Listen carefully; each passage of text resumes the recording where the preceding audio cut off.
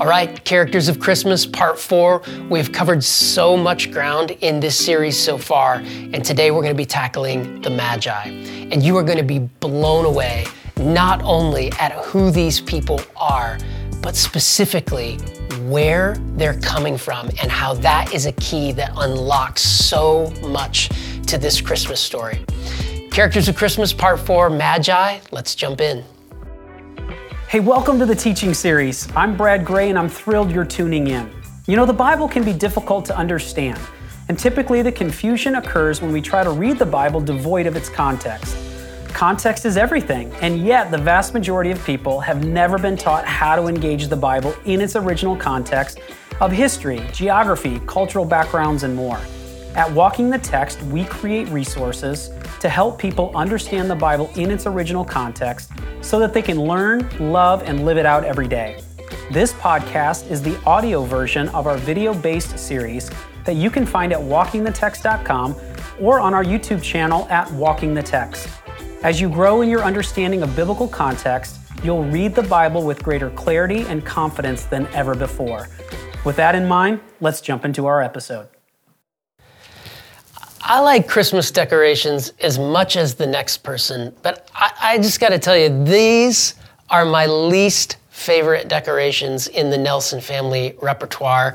Obviously, this is the Fisher-Price nativity set that includes the three wise men or the Magi. And you can even see by looking at this wise man, Magi right here, evidence of why I don't like this as a decoration, because they never actually remain with the nativity set under the tree. It's being carried off by the dog, or they're turning into trip hazards and ankle breakers around the house. But one of the things that actually kind of drives me a little nuts about this is we assume that there are three Magi. We assume that they're actually kings, right? We sing every year, "We Three Kings," but that's actually from the Armenian infancy gospel, which is a 14th century tradition. When you look into the scriptures themselves, the scriptures never say that. Instead, what we get is, in the time of King Herod, after Jesus was born in Bethlehem of Judea, wise men from the east came to Jerusalem. So there's not three of them. We make that assumption because of the three gifts.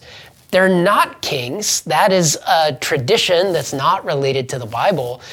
And actually, you know, we hear the story of Herod killing all of the babies in and around Bethlehem 2 years and under. And that actually corresponds to the time frame that we read in the text of when the wise men show up. They're not there at the nativity with the shepherds and the sheep and all that. They come anywhere from 1.5 years to 2 years after the fact.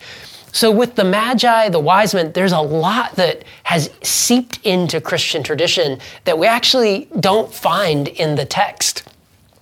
And I want to show you this picture. It's a piece of art by an artist named James Tissot called The Magi Journeying. And this is actually probably a little closer to what things would have actually been like. Because these wise men brought really, really precious, expensive gifts. They're the kind of gifts that were intended for a king. And you don't travel across the desert with those kinds of expensive gifts without protection. So these Magi probably show up in Jerusalem with an armed guard, with a large caravan. Again, we don't know how many Magi there are. There could be more than three, but they probably show up like this. And in fact, you see this reflected in Matthew's gospel in verses 2 and 3 of chapter 2.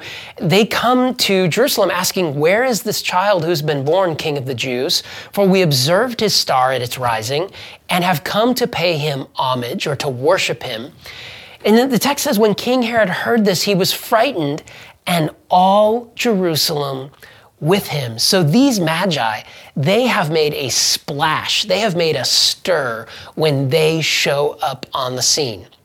But now, if there's not three of them, and if they're not kings, and if they're not there right at the beginning, who are these guys?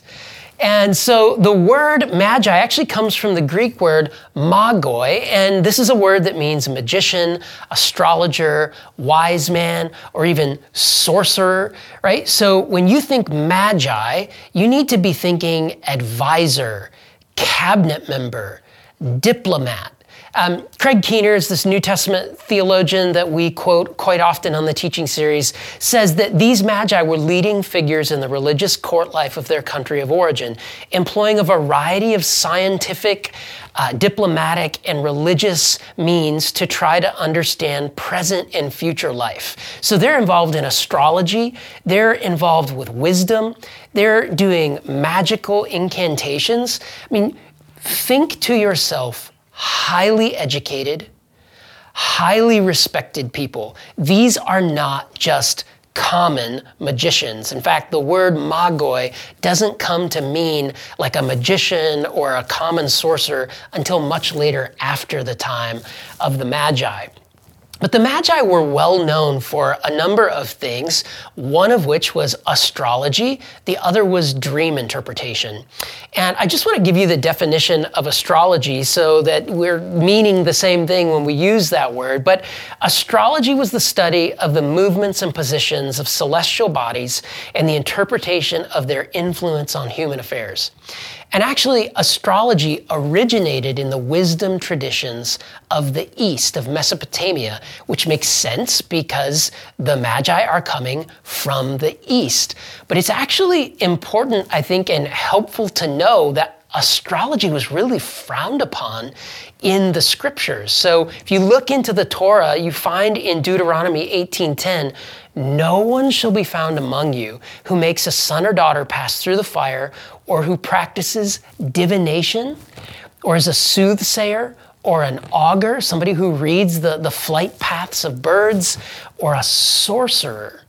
So it is really strange and bizarre that these magi who are gifted at astrology would show up at the birth of the Messiah when this is how the Hebrew scriptures talk about magi.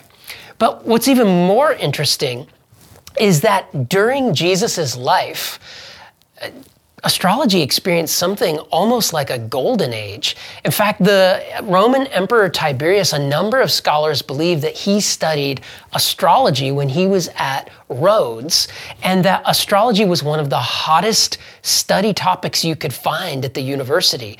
And all of this is happening during the life and ministry of Jesus. So you've got that interesting astrology backdrop, but maybe the most important aspect of these magi in the story is where they're coming from. And we're told that they come from the east. But where in the east? One suggestion that people have offered is that they're coming from Arabia, far to the south. And the reason that this is put forward as one of the suggestions for where they're coming from is because of the gifts that they bring. So in the first century, the gold supply for the ancient world came from Nubia, which is like modern-day Sudan, south of Egypt. But frankincense and myrrh, it's a resin that you get out of these desert shrubs that grow in both Arabia or modern-day Yemen and East Africa. So a number of scholars have said that's where the gifts are coming from. That must be where these magi are coming from. And if that's the case, they had a really, really long journey. But the text says they're coming from the east. And if you look at this map, I mean, Arabia is kind of to the east, but it's really more to the south. And this is why a number of scholars actually believe that coming from the east means that they're coming from the kingdom of Parthia, which would be our modern day Iran and Iraq. Now, the Parthians were some of Rome's fiercest enemies. And you can see on this map here that Parthia lays to the east. They're on the eastern frontier of the Roman Empire. And so as the Romans, who are always in the mood to expand their territory, are trying to push east, the Parthians are sometimes wanting to push west, and they collide in this area of the land of the scriptures of Judea. And so it becomes this battleground, this buffer zone. And here's the really interesting backdrop to the Christmas story. When King Herod is 25 years old, he's elevated to the position of governor of Galilee. And shortly after Herod steps up to take that position, Julius Caesar is assassinated in Rome, and the Roman Republic falls into chaos and a series of civil wars and internal struggles that weaken their strength throughout the empire. And the Parthians see this, and they see an opportunity to get one over on the Romans. And so the Parthians actually supported a Jewish rebellion against Herod and his family. And so they give forces, they invade Judea, and they push Herod out. In fact, Herod barely escapes with his life. He almost is killed in the encounter, and he runs back to Rome, where he's presented before the Senate, and the Roman Senate says, wait, there's an opportunity here. We could use somebody like you to be our representative as a buffer between the Roman Empire and Parthia. And so the Roman Senate actually confers on King Herod this title, King of the Jews. Now, what is kind of funny about that is that Herod's not actually Jewish. His father is an Edomite. His mother is Nabatean. He's not ethnically Jewish. And in fact, his family is Jewish because they underwent a forced conversion. So he's king of the Jews, but to a Jewish population that is really resentful about the fact that he himself is not Jewish. So Herod comes home from Rome with Roman support, spends the next 4 years suppressing the revolt, pushing the Parthians out. And then Herod spends the rest of his life trying to solidify and protect his kingdom from usurpers and those who would overthrow him. And in fact, he gets increasingly paranoid, so much so that we know he murders 3 of his own sons that he suspects of trying to take his throne, and has his wife Mariamne strangled. And it drove Herod crazy. So Herod has history with the Parthians. And then we're told in Matthew 2 that Magi from the east, i.e. Parthia, show up in Jerusalem, and they want to know, where is this child who has been born King of the Jews? Where's the real Jewish king? And you can just imagine that this sends Herod into a tailspin. I mean, he plays it cool, but the text says he's frightened, and for good reason. This isn't the first time. Now, maybe one of the more important aspects of the story is not just that the Magi come from the east because of the political background, but also it's that they come from the east spiritually. Because when you look into the Hebrew scriptures, east as a direction is actually symbolic of disobedience and exile. So when you dig into Genesis, you see this pattern, this repetition, that when Adam and Eve rebel in the garden against God, they're expelled, they're pushed out of the garden to the east. When their son Cain murders his brother Abel, God sends him to the east, where he settles in the land of Nod. You get a little further in the story, and there's a group of people who build the Tower of Babel as they're migrating eastward. You see this again with Abraham and his nephew Lot. They come to a place where they're trying to decide, which way do you want to go? Which way do I want to go? And the text says that Lot goes to the east in the direction of Sodom and Gomorrah. Right? And then we have, of course, this great exile that the Jewish people experience in 586, where the Babylonians crush Jerusalem and send these Judean captives to the east. So over and over again, east symbolizes disobedience and exile and this movement away from God. But the Magi are coming west.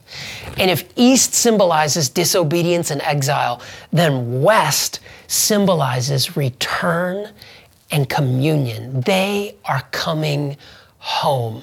But this should raise a curiosity for us. How is it that Gentile astrologers know to be watching the stars looking for a Jewish king? And here's the really interesting part about them coming from the east. There is still a sizable Jewish population who never came home from the exile, who are still living in Parthia, in Babylon. And we can tell the Magi, when they come to Jerusalem, they ask this question, where's the child who's been born King of the Jews? For we observed, and they use this very peculiar language, his star at its rising. And the reason that that's peculiar is that that's a reference to a prophecy from the book of Numbers, chapter 24, verse 7, from the prophet Balaam, who says, I see him, but not now. I behold him, but not near. A star shall come out of Jacob, and a scepter shall rise out of Israel. Balaam foresaw a Jewish king who would be the ruler of the nations. And somehow the Magi are familiar with this story. And we think that what has happened is that the Jewish exiles in Babylon are telling their story to people, telling their story about this coming king. In fact, Dr. James Martin says this, Daniel or others among the exile community may have seized the opportunity to be a light to the Gentiles during the exile, taught the Magi the Bible so that when the star appeared, some among the Magi recognized it for what it was and followed the star as a sort of first fruit of the harvest of God among the Gentiles. So the Magi aren't just this political threat to Herod. The Magi are actually evidence that in this baby, God's great reversal is underway. And God has revealed this, as we saw in the previous episode, not just to the lowliest of Jewish shepherds, but now God is revealing this to the wealthiest, the wisest of the Gentiles. And that's it. That's the Magi.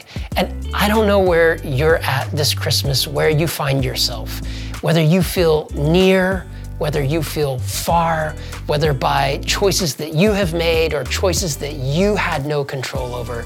One of the things that is so inspiring about the Magi and the way that they show up in this Christmas story is that this story is for everyone. God is in the business of bringing all of his children home to himself. May that be true in your life this Christmas. May that be true in mine. And as we say, always and ever, may you walk out the text well in your life.